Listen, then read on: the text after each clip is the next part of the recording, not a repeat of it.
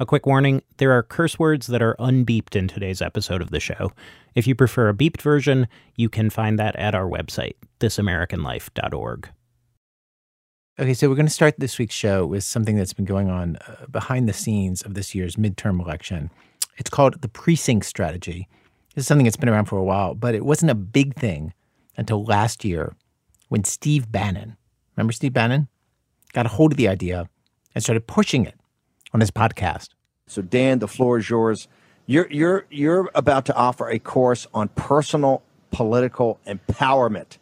How did they do it, Dan? This right here is the video that started it all. It's from February 2021. Just Steve Bannon being the Steve Bannon we've come to know. He's wearing at least 3 shirts. He's framed by a row of MAGA hats lined up on a mantle. And he's bringing on this guest who is a longtime Arizona activist named Dan Schultz. Dan Schultz is here to solve a problem.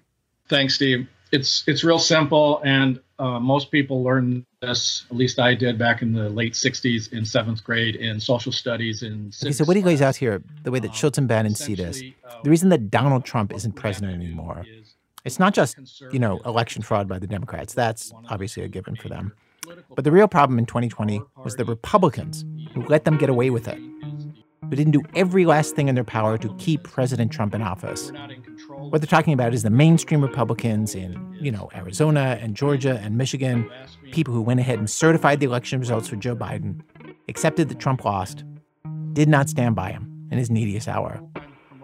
To prevent that from happening again, Dan Schultz and Steve Bannon want an army of MAGA enthusiasts to be in place and be ready for the coming election in just a few weeks. And they're going to do this by getting people to sign up for the lowest level positions in the Republican Party. It's a job called precinct committeeman. I've got my PC button on. Precinct committeeman. Precinct committeemen are the party. And if you want to put up graphic number 4, it basically explains that there's about 400,000 of these party positions in our party nationwide, but over 200,000 of them are vacant. What we have to do is we have to take over the party, and there's only one way to do it. The precinct committeemen are the party. Precinct committeemen do all kinds of political grunt work. Door knocking, phone banking, leafleting. They often work as official poll watchers on election day for the party. But in addition, and this might not sound like a big deal, but it's key, they often elect officials higher up in the Republican Party, who elect the officials even higher up than that, who elect the state parties and the national party, and decide where the GOP is going to spend money and what races to back. They decide the party platform. They determine what the party officially stands for. These are the jobs at the bottom that Steve Bannon wants to fill. The people who believe that the last election was stolen. People who are very excited at the chance to do something, anything, to prevent an election from being stolen again. And Bannon has kept the drumbeat going for months and months to get MAGA, Stop the Steal people, to sign up for these jobs. For instance, in August, Bannon pulled the audience of the Moment of Truth Summit in Missouri, which was hosted by Mike Lindell, the My Pillow guy, who's turned election conspiracy theorist. Look, how many guys here are precinct committeemen? Look at that. Wow. Everybody stand up. Stand up that you're a precinct committeeman. Oh, my God. Look at that. Wow. A few weeks back, Bannon asked one of his correspondents at a Trump rally in Pennsylvania to poll a group of supporters there. Okay, question from Steve to everybody here. How many of you are precinct committeemen, or how many of you are going to become precinct committeemen to take over the Republican Party? We've got 1, 2. I'm a precinct committee. Judge of elections. We got 3. And I ran for state committee, but we got 2 people in out of 16. Okay, so we got 4. Anyone else? And if you aren't yet, you got to do it. This is the key, guys. And to the audience out there, Steve says it every day, but this is the key. You can't just come out here and fly your flags. You got to get in the fight. Knock on doors, make phone calls, go to the elections offices, take over the Republican Party. We have to MAGA the Republican Party. The person who first reported that there's this surge of new Stop the Steal recruits becoming precinct committeemen around the country for the Republican Party was Isaac Arnsdorf.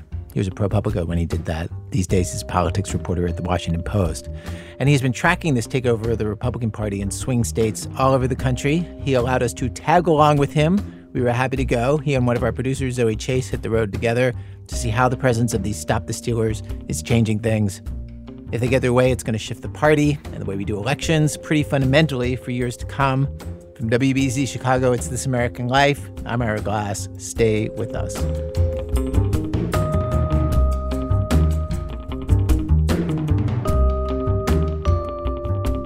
Act 1, Magazona. So today on our show, we're going to look at how all this is playing out in Arizona, a place that some MAGA people like to call Magazona. And we chose Arizona because the movement there has really been setting the pace for the rest of the country.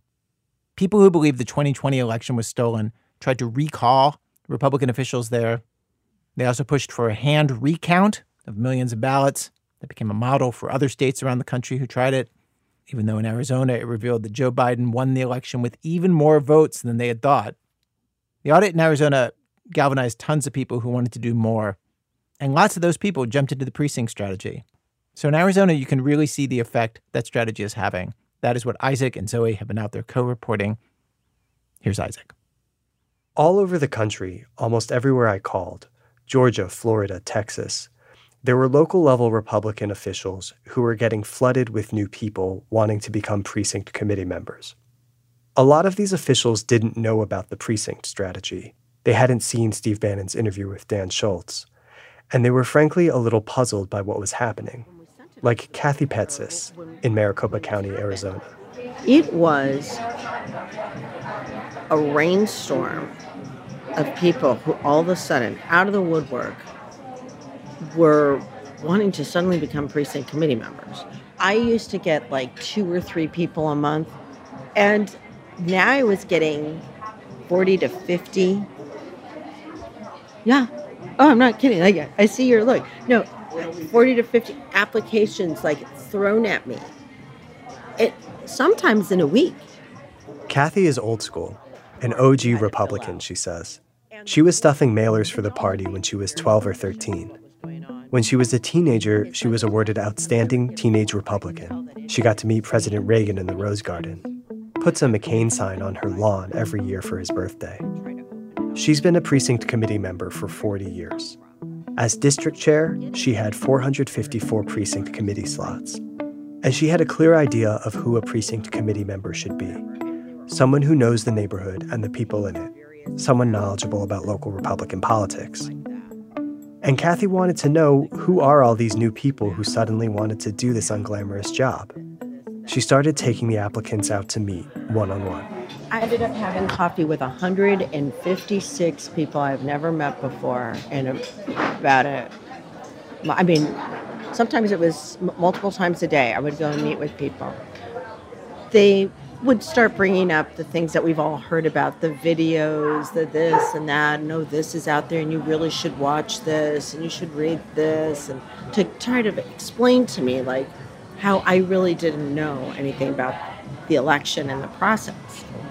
Like basically saying there's like a conspiracy rigging this election. Yeah. You've been involved in local politics for a long time, but you don't understand the depth of this conspiracy. No, they would. Yeah. And so, we would have an interesting conversation. I don't mind paying for their coffees. It's interesting. No one rational, no one who has is voted over and over and over again actually believes that. To be clear, not all the new applicants thought the election was stolen, but a lot of them did, and Kathy thought what they were saying was nuts. As the district chair, Kathy had the authority to appoint the new precinct committee members or not. Other chairs in other districts were like, cool, whatever, sign them up. But Kathy decided she was going to screen the new people. And after every meeting, I would go back and just kind of maybe I ought to look up their voter history. Only to find out that some of them actually weren't registered Republicans. Many had only recently registered to vote, had never voted. But in a coffee or a meeting or something with them, they would tell me about massive fraud they'd seen. And I think, you never voted. I felt like, I'm the one signing off, right? I want to feel pretty comfortable about what I'm signing off on. And it's my prerogative. It says in our bylaws, my choice. So those people who just registered to vote, talking about massive fraud, Pleasure to meet you. See you around. Kathy's going to look for someone else to fill that slot. This was also like your sneaky criteria for eliminating some of these new Stop the Steal people, I feel like. Sneaky. It wasn't sneaky. How could that be sneaky? I guess because it's like, I think what I mean by the word sneaky is like, you could say if you believe the election was stolen, then you don't get to be... It was a fair standard. You want to talk about the election. I want to talk about it with people who actually participate in elections. Kathy didn't think people who were telling her about massive voter fraud would make good messengers for the party. They weren't wild about her either.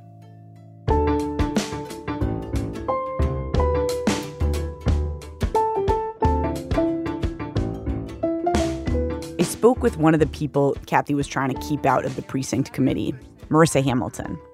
And when I brought up Kathy's name, Marissa lunged, lobbing the worst insult you could against a fellow Republican. Kathy Petzis quietly supported Biden. She wouldn't let people become precinct committeemen if they supported Trump. So, have you interviewed Kathy Petzis? Yeah. She's lying to you. So, Kathy Petzis did not support Trump.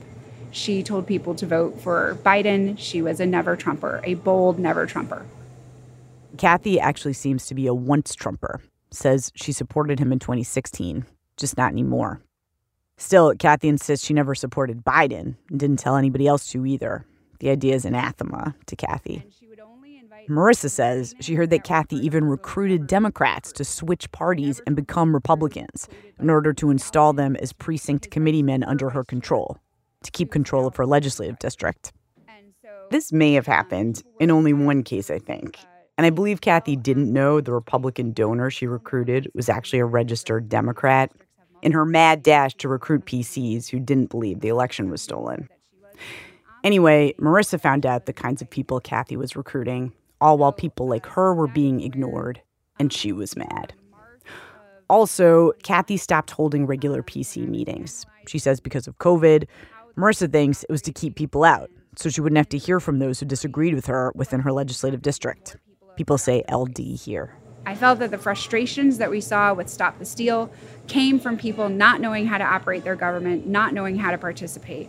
But if you're living in an LD where the chair won't let you participate, then of course it's going to manifest into something like Stop the Steal. Because people are going to have no other outlet than to just be mad. This feud isn't just Kathy versus Marissa. Everywhere you go, there's some version of old school Republicans getting overrun by MAGA election deniers at this ground floor precinct level of the party. Marissa believes the election was compromised. We'll never know who won, she says, but thinks of herself as more reasonable than other Stop the Stealers, and a data expert of sorts because of work she's done in the past in supply chain management. Right after 2020, she launched her own research project into how many dead people were voting. She claimed to have found 33. The Attorney General then looked at it and found that only one of those was real. It wasn't a nefarious ballot harvester from the Democrats. It was a Republican who'd voted her recently deceased mother's ballot, and she was indicted. Marissa says Kathy ridiculed any research into the 2020 election, which made her especially mad. Kathy says she has no idea what Marissa is referring to, but Kathy doesn't have any patience for that kind of research. It's true. You know, she's one of those who gloms on to, hey, here's an idea that everybody's like making hay out of, and I'm going to do it too, because I don't have anything else going on. I might as well do this. And so that's her deal. She's a good grifter, really good grifter. Harsh, Kathy. But it's true. It's sad. She could do good, but she chooses to mislead people, and I have no space for that. Marissa started rallying other PCs and wannabe PCs who'd been blocked by Kathy Petzis to do something about her. And I was like, so what do you want to do? And he was like, we're firing Petzis. And I said, okay, let's just get people organized to work in the district. They called a meeting, a meet and greet, she called it. Others called it a resistance meeting. We had almost 40 to 50 people show up. It quickly turned into a very loud, rowdy conversation. They wanted to fire Kathy Petzis. They were mad that she wasn't letting them participate. These are active sitting PCs that are elected PCs. Then Marissa and her crew found a workaround in the bylaws, a way to go over Kathy's head, to get people onto Kathy's precinct committees. She could send the applications to the Republican county chair, who wasn't on Team Kathy. Then she could approve it and give it to the recorder's office. You got 100 to 200 precinct committeemen appointed that way? Yes. That's what Marissa says. Kathy says it was more like 25 to 30 people who got in over her head. In any case, that's how Marissa and a whole bunch of new Stop the Steal recruits got on Kathy's committee. Kathy was trying to jam a lid on a pot that was boiling over.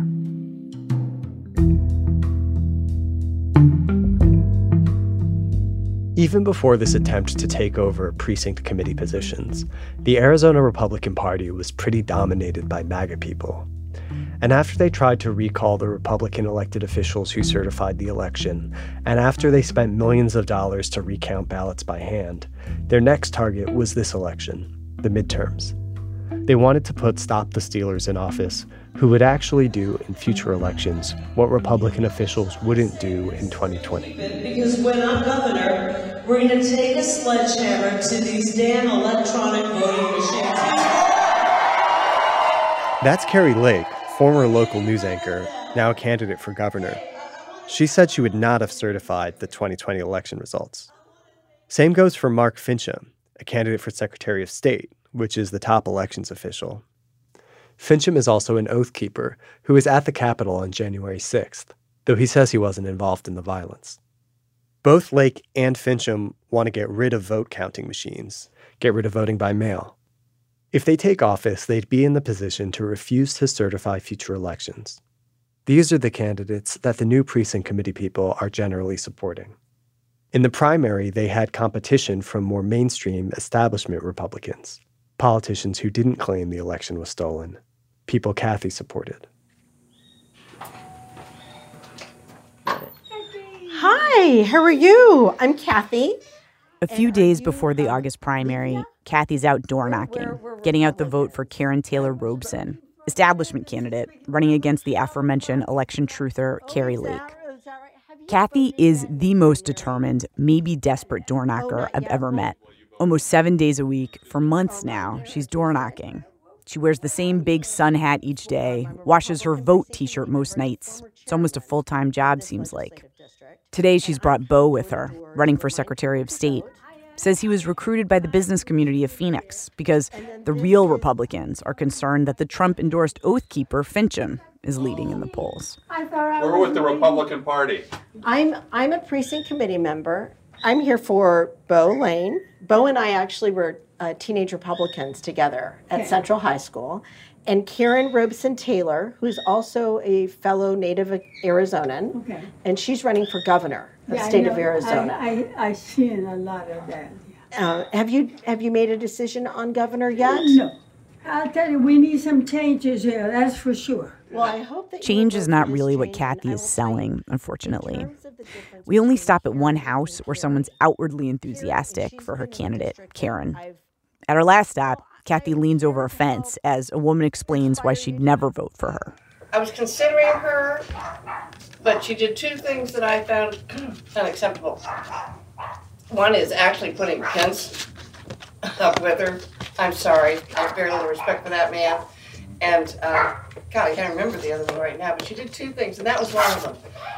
If she's bringing in people that I have no respect for, and I've also done some research, she's getting a lot of out-of-state money.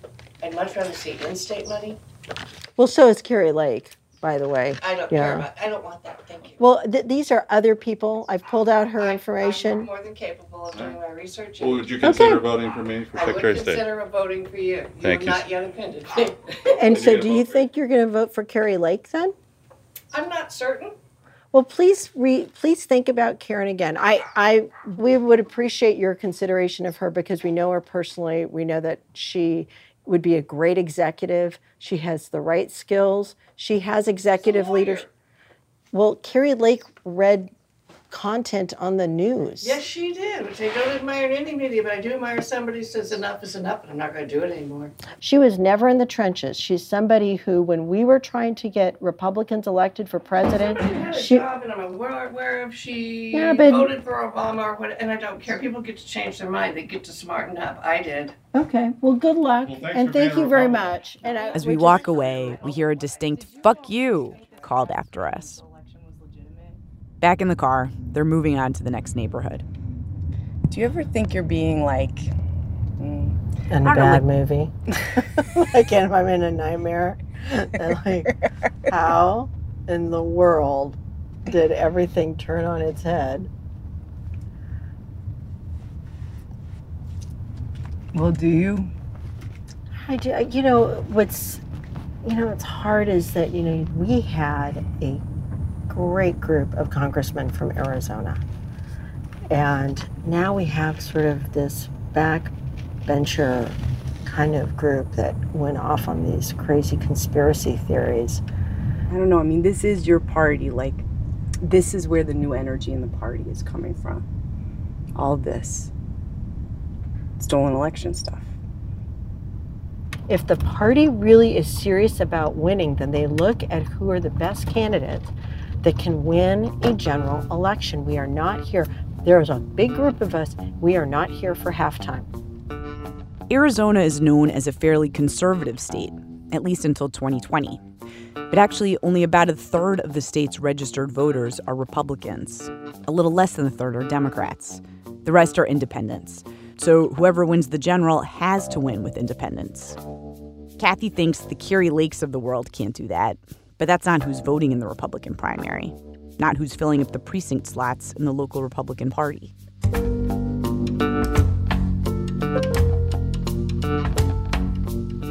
One of the biggest things these Stop the Steal newbies are doing, now that they're part of the party organization at the bottom rung, as precinct committee people, is that they're setting up an infrastructure to watch all the voting locations in the midterms, to catch the fraud they didn't catch in 2020. They've signed up as official Republican Party poll watchers at voting locations.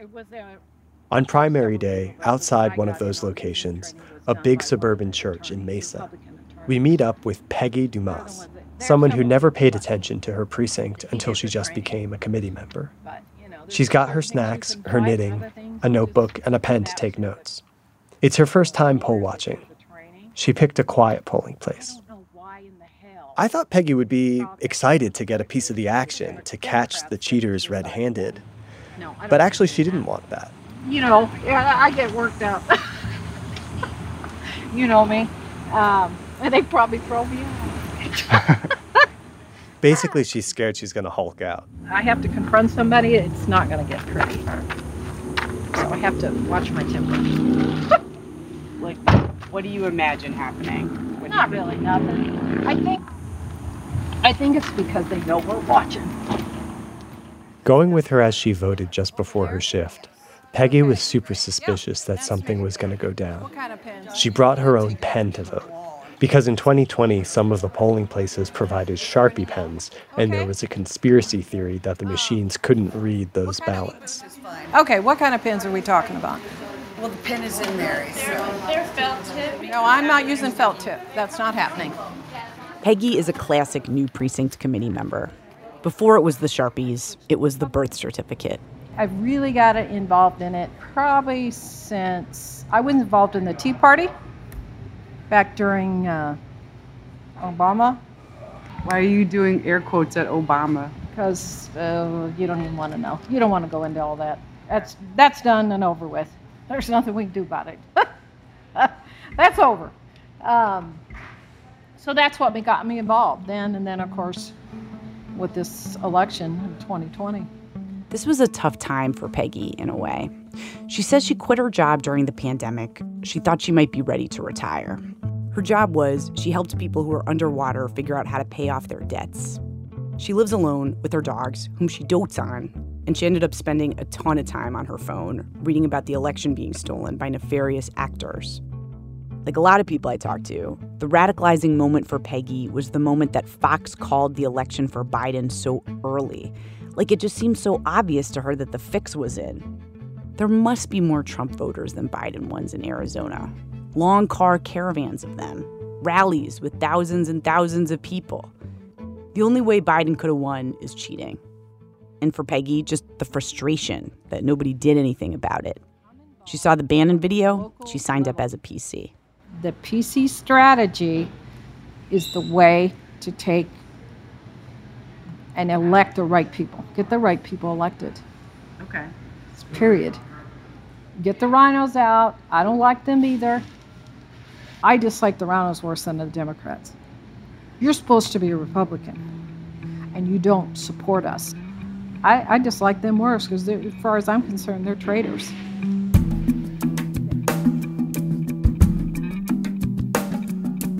Now that all these people who believe there's fraud everywhere are going to be stationed inside the polls, I wanted to find out what instructions they were getting. What were they going to do once they were there? We tried getting into one of these trainings in Arizona, but the state party wouldn't let us. But this is happening all over the country. It's the same idea. And we were able to listen in on a training in Georgia. Okay. I was confused when you said to not interfere with the process. Yes. And yet we're supposed to watch very keenly the emptying of a drop box. Okay, so if you see somebody coming in with a large number of ballots. Hang on, the deal with this, in lots of states, including Georgia, it's illegal to deliver other people's ballots, except family and household members. There are a lot of conspiracy theories about Democrats going around with big stacks of fake ballots and sticking them in drop boxes. So if that's what you see, here's what the trainer says you should do. You go immediately to the poll manager and you question them and say, I think I saw somebody come in and drop off more than one ballot and maybe a few more than one ballot, and see what they do. So I wouldn't run after the person and ask them any questions or talk to them. I would go outside and I would take a picture of them, and I would take a picture of their license, okay, and take a picture of their car. As much evidence as we could get. This is the point they keep coming back to over and over. Gather evidence that Republicans can use in lawsuits to challenge the results. Not just in this county in Georgia, but everywhere. So then we could take that and open an investigation and use that as evidence, right? But do not talk to them, do not ask them questions, do not confront them, do not talk to any voters. Now, I'm not sure that following someone out to their car and taking pictures of their license plate wouldn't lead to a confrontation. But the thing that really struck me was the people taking the training. They weren't shying away from the action like Peggy. They sounded like they were spoiling for a fight. They wanted to catch wrongdoers in the act. I just want to say, the feeling that I get from this poll watching thing is that we're watching a mugging and all we're doing is taking definitions. Yes, We're describing the assailant and being able to turn it over to the police. Who aren't going to do anything about it. An hour later, and then hope that they do. Yes, exactly. Well, this is where. But if this is what we're here for, if this is the definition of this job, watcher, where we are noting and declaring and documenting, then I get it. So that is the simplistic explanation. But if there's a problem, we can address it right away. We have attorneys, and we are not going to wait, and we're not going to wait for a lame Secretary of State to not do anything. I don't want to give you the wrong impression. Most of this training was pretty by the book. A PowerPoint with lots of boring details about the state law. The poll watchers get long, detailed checklists of all the little things they're supposed to write down and photograph. Even the serial numbers for the zip ties that are used to lock up the voting machines. Tons of stuff that could be used in a lawsuit challenging the results. Back in Arizona, I'm doing a ride-along with another first-time poll watcher on primary day. And, it's pretty simple. You just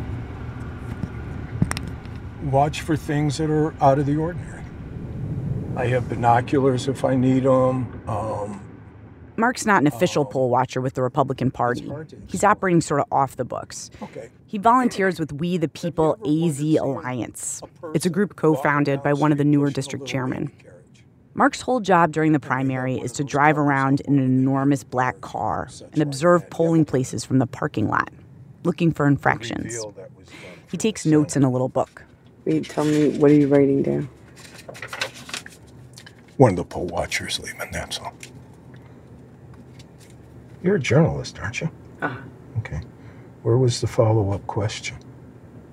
How did you know it was a poll watcher? Uh-huh. What just walked behind us without looking? Well, there was a voter. Okay. He has the green envelope. Okay. Good. How many? It looked like 2. Very good. But yeah, how did you know it was a poll watcher? Because it's one of us. That's why. Okay. How many is she carrying? I didn't see. Okay. She's carrying 1. How many are those 2 carrying? I can't see. Oh, okay. None, they're going in to vote. Okay.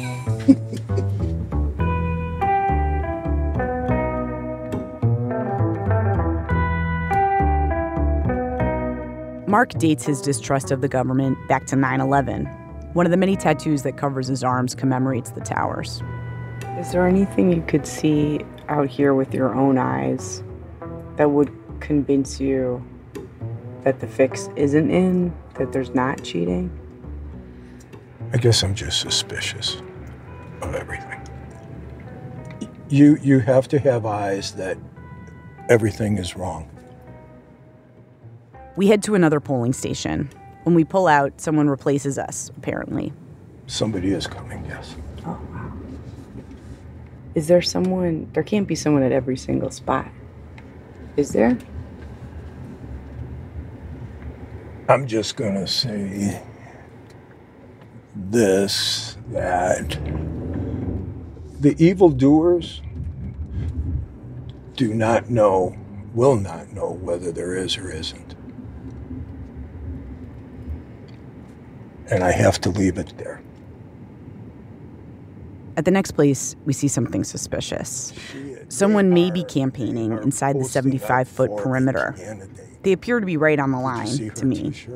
Mark's trying to snap a good picture of them with their faces to include in his report. Okay, see? Yeah. All right, come on, honey, one more time. There it is. All right, we're gonna do this. Stay buckled up, because we're gonna go. He jumps out of the car. I have no idea why. I know he told me not to, but I follow him. He takes a selfie with them and then comes back to the car. He's clearly mad at me. I'm sorry. Now he thinks we're from some newscast. I was confused. I didn't know what you were doing. I didn't want to miss it. You have a windshield in front of you. But it's radio. He's writing down his report. 4:28, he's whispering, which is the time. We're burned at that place now, he says. When you opened that door, I lost complete control of the situation. And I know you don't fully understand. In 0.4 miles, turn left onto I know you North don't fully Dysart understand Road. why Mark is agitated to the level he is, but one of them is the safety. You're going to be doing this at the general election, too? Yeah. Are you worried about that? Yeah. What are you worried about? That the election's going to get stolen again.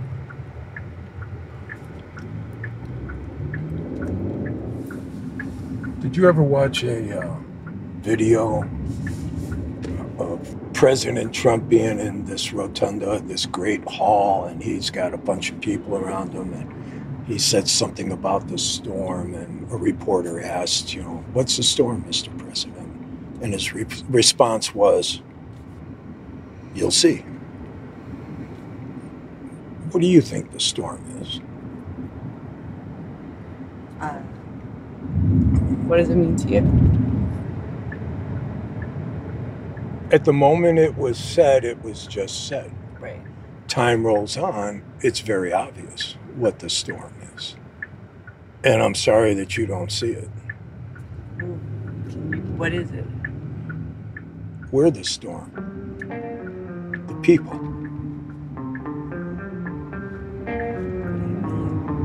Think about it. can't give you all the answers, lady.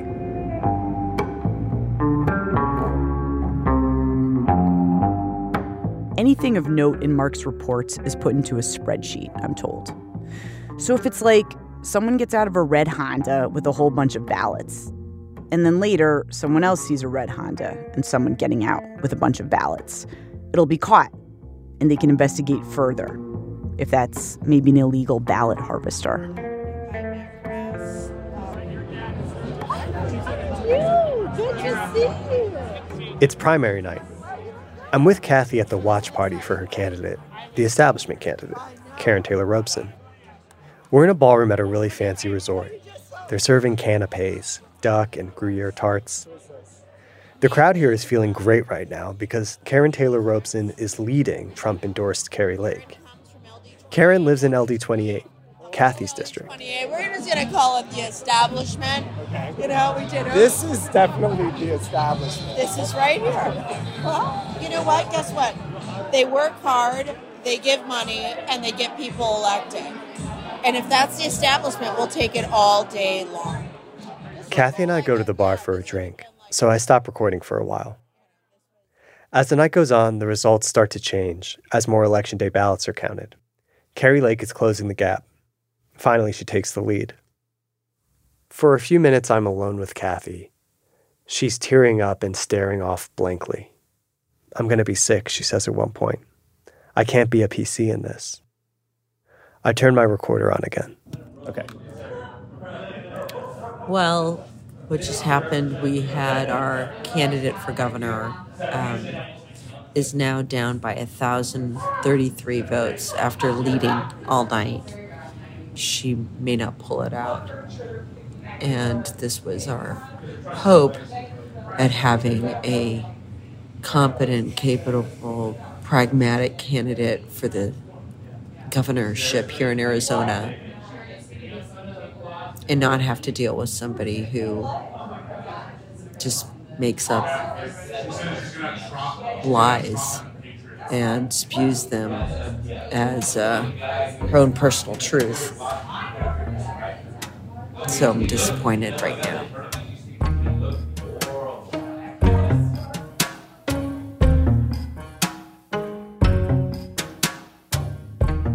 After the primary, Kathy has to think about what to do. She isn't going to go out knocking on 1,000 doors for these nominees who she can't stomach. There are some local candidates she'll campaign for, and registering people to vote. She's been approached to sign on to some lists of Republicans endorsing the Democratic candidates, but Kathy won't go there. She isn't the party chair in her district anymore. She actually decided not to run again. But the newbies didn't let her go quietly anyway.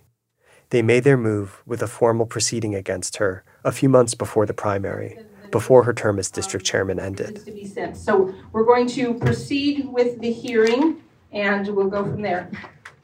Kathy describes this proceeding as a kangaroo court.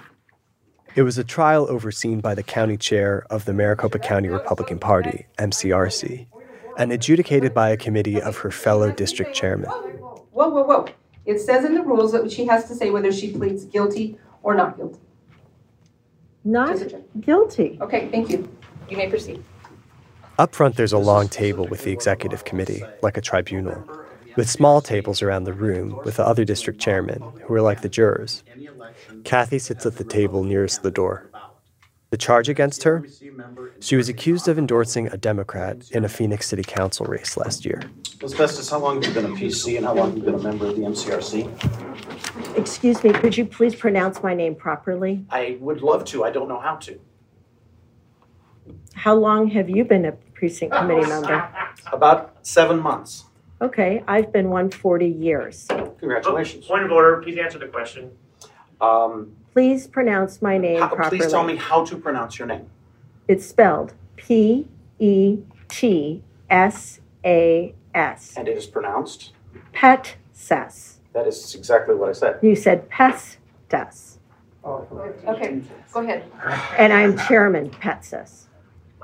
Eventually, the prosecutor gives up on the Socratic method and just reads aloud from Kathy's quote in the newspaper, saying something nice about the Democratic City Council candidate.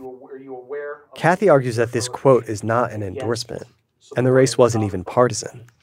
One of Kathy's supporters points out that Kari Lake, the gubernatorial candidate who the Stop the Stealers love, she supported Obama in 2008. The county chair's not having it. I don't know what this has to do with anything, she says. I don't know what this has to do with anything. Okay, we're doing that one out. I think that means, is this similar kangaroo court going to happen to Ms. Lake, since this is a year later and you're bringing something up like this? Are you going to do the same thing to Ms. Lake if she's governor? So, what are you going to do? No, stop. Answer the question, Kevin. Kathy's asked to step out of the room. She refuses, challenges the secret ballot. I make the motion that this vote be roll call vote and be in the minutes of who voted yay or nay. She goes down fighting, but she goes down. The verdict is guilty. Kathy gets stripped of her voting rights as a precinct committee member. We talked about it later on the phone. I mean, it feels terrible. It feels gut-wrenching. No, this isn't what you work hard for, to be treated this way.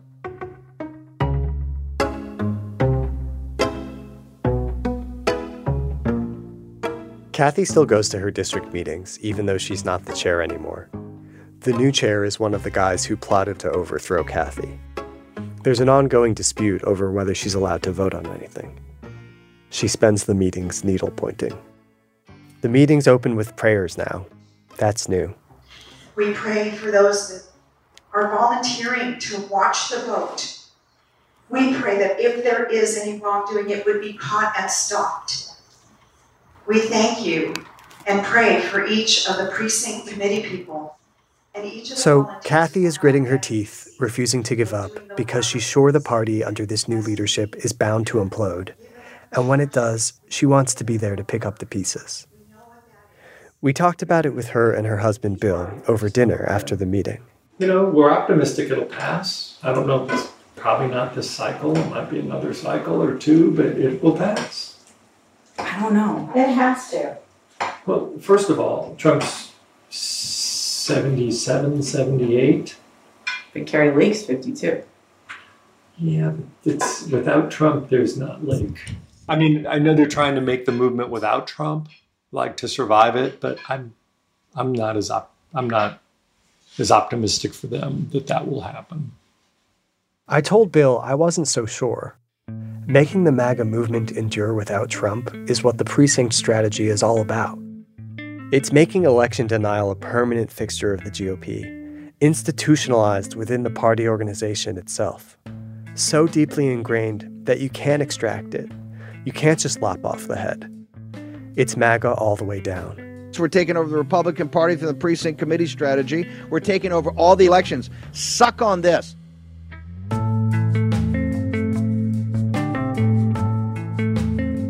Thank you, Steve Bannon.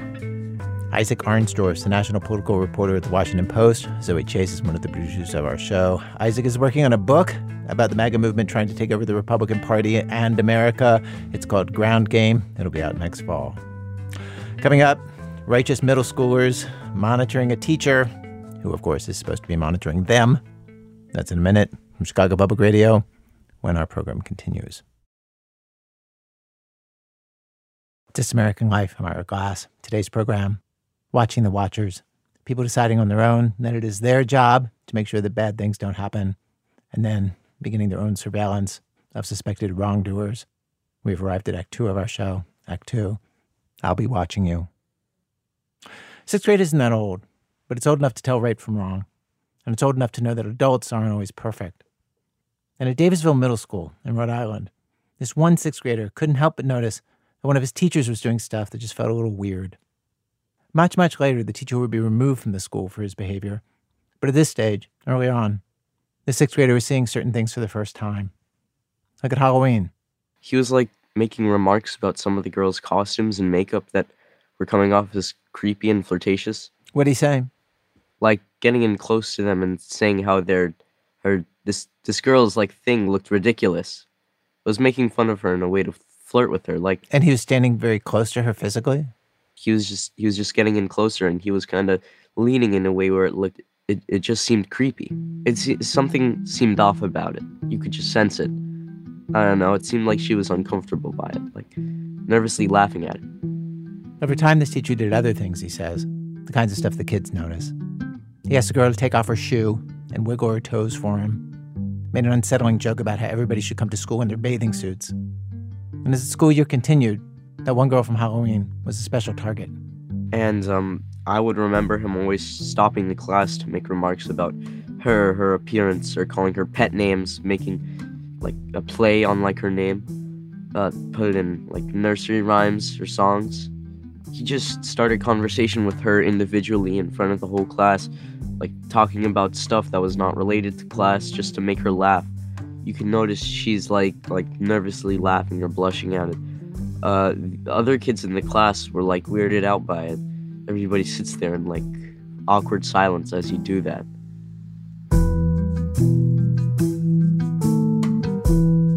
Did you ever talk to her about it? Not that year, no, but she did make comments the next year about how she hated when he would do that. He says other girls make comments too. They would say like, oh, he's weird. Like, they wouldn't use creepy. He's weird to us. He's weird. I don't like him. I don't like him being weird.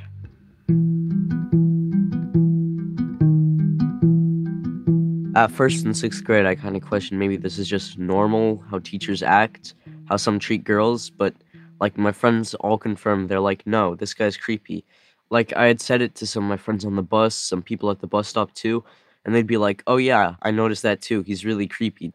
Did you know he said blah, blah, blah, he did blah, blah, blah, and I was like, okay, it's obviously not just me thinking. And it wasn't just the way this teacher was with the girls. The 6th grader says that he was kind of a jerk with the boys. He says any kind of off-task behavior could get you reprimanded if you were a boy, sent to the office. He says the teacher actually bragged that so many kids had complained about him in the past for being strict. He said they could try themselves. Wouldn't do any good. All of this bothered the 6th grader enough that he went to 2 different adults. One of them was his mom. And he didn't go into a lot of depth, but he told them, this teacher's a creep, flirts with the girls in class, he's a pedo. And both adults were like, whoa, whoa, whoa, whoa, whoa, take a breath. So they're like, don't make such accusations, like, don't throw such stuff around, because that's a very serious accusation, and that's perfectly understandable. I understand that. He and his friends couldn't let it go, though. They'd talk about it when they'd hang out, when they were online playing Minecraft or Super Smash Brothers. It just seemed wrong. And so, lacking any power to do anything else, they talked about it and joked about it. Finally, they decided to do the one thing you can do when you can't fix what's wrong with the world, but still feel a strong sense of outrage. They became watchers. They decided to document everything the teacher did with the girls that seemed weird or inappropriate to them. In a Discord channel they set up. Discord, if you don't know, is a messaging platform.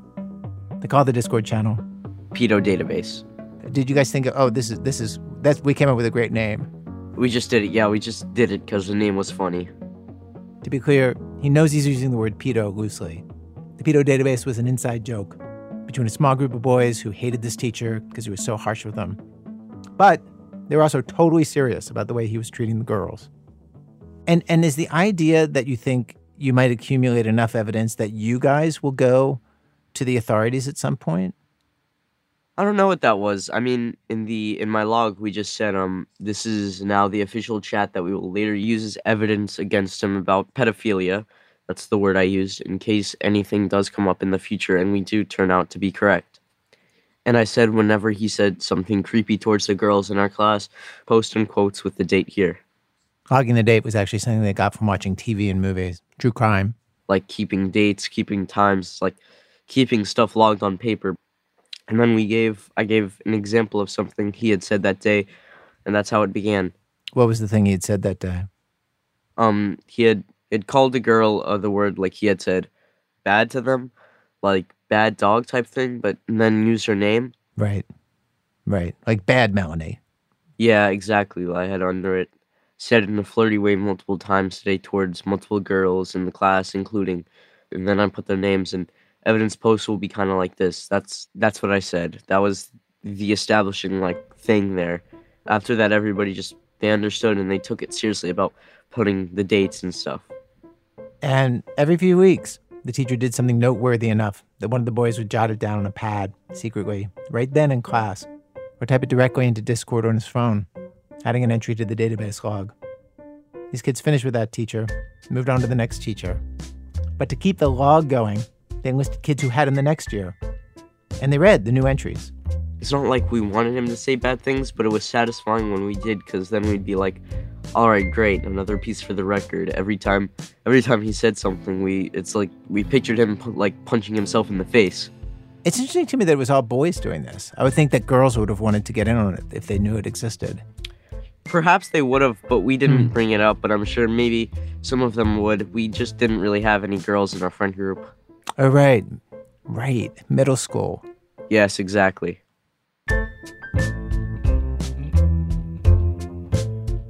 The reporter who broke this story and revealed the pedo database to the world is Amanda Melkovitz of the Boston Globe. And the reason it became public, the reason she wrote a story, is that in April of this year, the teacher was removed from his job and put on leave because of allegations that he'd stalked a girl, a preteen, at the school. After that happened, there was a public appeal to families in the school for any information about other incidents involving his teacher. And my mom told me about it, and I told her, oh, well, we have this whole log my friends and I compiled. I was actually shocked. I mean, it was almost like we predicted the future when I was like, oh, my God, I could, it all paid off. Did you have this feeling of, I can't believe this is happening. I can't believe that we get to use this thing? Definitely. Because did you think it was ever going to pay off, that it was ever going to be used? Honestly, I didn't think so. I mean, this guy was there for so long, no one could do anything about him. And for all I knew, they would, when I brought this up to a lawyer, I thought maybe they would just all laugh at this. It's like a Discord chat with a bunch of people with funny, profile photos and names. I didn't know if that could be used as actual evidence against someone. I was very surprised about that, yeah. We reached out to this teacher for an interview about all this, but he didn't return our calls or texts. One thing about this story, the name of the teacher has not been made public, or the names of the minors involved, including the boys who ran the pedo database. In fact, the voice that you've been hearing for this interviewee is a young actor, Eji Robertson, who's imitating the real student as closely as possible to keep that kid anonymous. Though after reporter Amanda Melkovitz published her story in the Boston Globe, it was picked up widely, got passed around on social media, and naturally, the news got back to school. We had seen some people reposting it on Instagram. I think I heard a couple of people talking about my friend told me that a lot of people in his math class were talking about it. This is a friend that was part of the log with me. Wait, and so people are talking about it at school. Do they know it's you? Not the ones that were involved in the log, because obviously staying anonymous to protect the integrity of the case is important. And so what's it like for you? You're like Clark Kent going around. You can't tell anybody you're Superman. Yeah, somewhat. I mean, I didn't do this for fame. I'm not looking for that. I mean, it's cool that people know what we did, but... What are you talking about? I'm picturing you in the lunchroom and people are talking about what you guys did. And then you have to keep your mouth shut and be you can't say oh, that's me. I don't overhear a lot of the background chatter, but some of my friends do. And I can imagine for them it might be I don't know, hard to keep their mouth shut. And it's not hard for you to keep your mouth shut? Not at all, no. After the teacher got put on leave and the pedo database made the news, a young woman, an adult, came forward and said that she'd also been harassed by the same teacher years ago. She wrote a letter to the pedo database boys. She said, when we're young, we're told that adults know best, that they know everything. Now as an adult, the only thing I know is that stupid kids just turn into even stupider adults. When I was a student in this teacher's class, I felt helpless against his harassment and bullying. None of the other adults took my feelings seriously, not to mention the blind eye that teachers would turn to the creepy relationships that he had with other students. Hearing that the same thing was still happening in his class nearly 7 years after I'd left leaves me feeling sad and frustrated with the school system's lack of action. Thank you so much for standing up for all the students who didn't have a voice. You're very brave for taking a stand against something you knew was wrong, and you should be very proud of yourselves for that. Thank you. The boy told me that it felt good to read that. It made it feel like a bigger deal, what they'd done. Years ago, I was friends with a political reporter at the Rand Daily Mail, the big opposition newspaper in South Africa back during the height of apartheid. They published story after story about terrible things the white government was doing back then. And for decades, it had little or no effect on the government at all. The brutality and bantustans and suppressions of dissent continued. He and I talked once about what the point of publishing was in that setting. He said that even if it didn't seem to be doing much good right then, he and his editors felt that it was important that there was a record, that someone noted what was happening and wrote it down, so that later, nobody could deny it happened.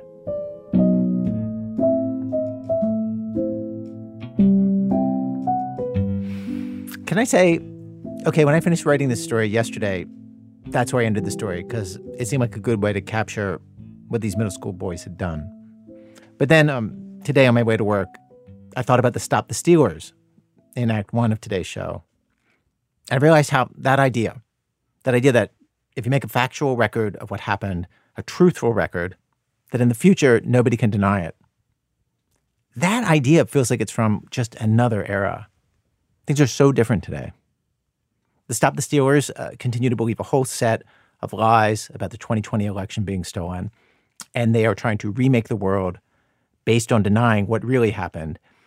And I know that is not an especially uplifting note to end the show on today, but I think in dark times, it does no good to pretend that you're not living in dark times.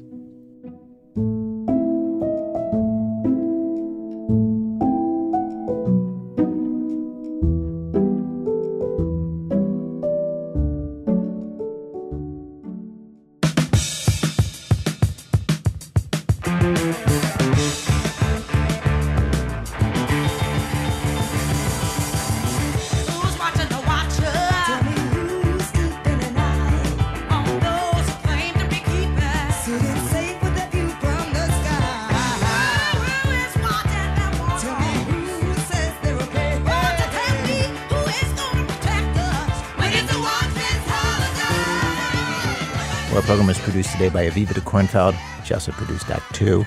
The people who put together today's show include Chris Benderev, Zoe Chase, Sean Cole, Michael Kamate, Cassie Halley, Stowe Nelson, Catherine Raimondo, Will Peichel, Nadia Raymond, Ryan Rumry, Alyssa Shipp, Christopher Swatala, Matt Tierney, and Diane Wu. Our managing editor is Sarah Abdurrahman. Our senior editor is David Kestenbaum. Our executive editor is Emmanuel Berry. Special thanks today to Sabrina Hyman, Frank Rizzo, Stephen Richard, Vanessa Barchfield, Robert Fitzgerald, Sandra Dowling, Cheryl Rosado, Sally Grubbs, Susan Knox, The Marietta Diner, Dan Egan, Ariel Potnick, Sabby Robinson, Sean Carter, Marilyn Thompson, Jack Hitt, Tim Conlon, Philip Rokita, and Emily Abbott.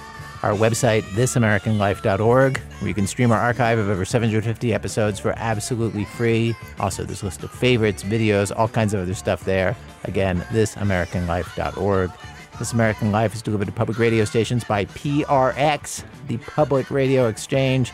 Thanks as always to our program's co-founder, Mr. Tori Malatia. You know, he and I went to karaoke together this week. He sang Britney Spears, but I don't know, he just never gets the lyrics right. All right, come on, honey, one more time. I'm Ira Glass. Back next week with more stories of This American Life.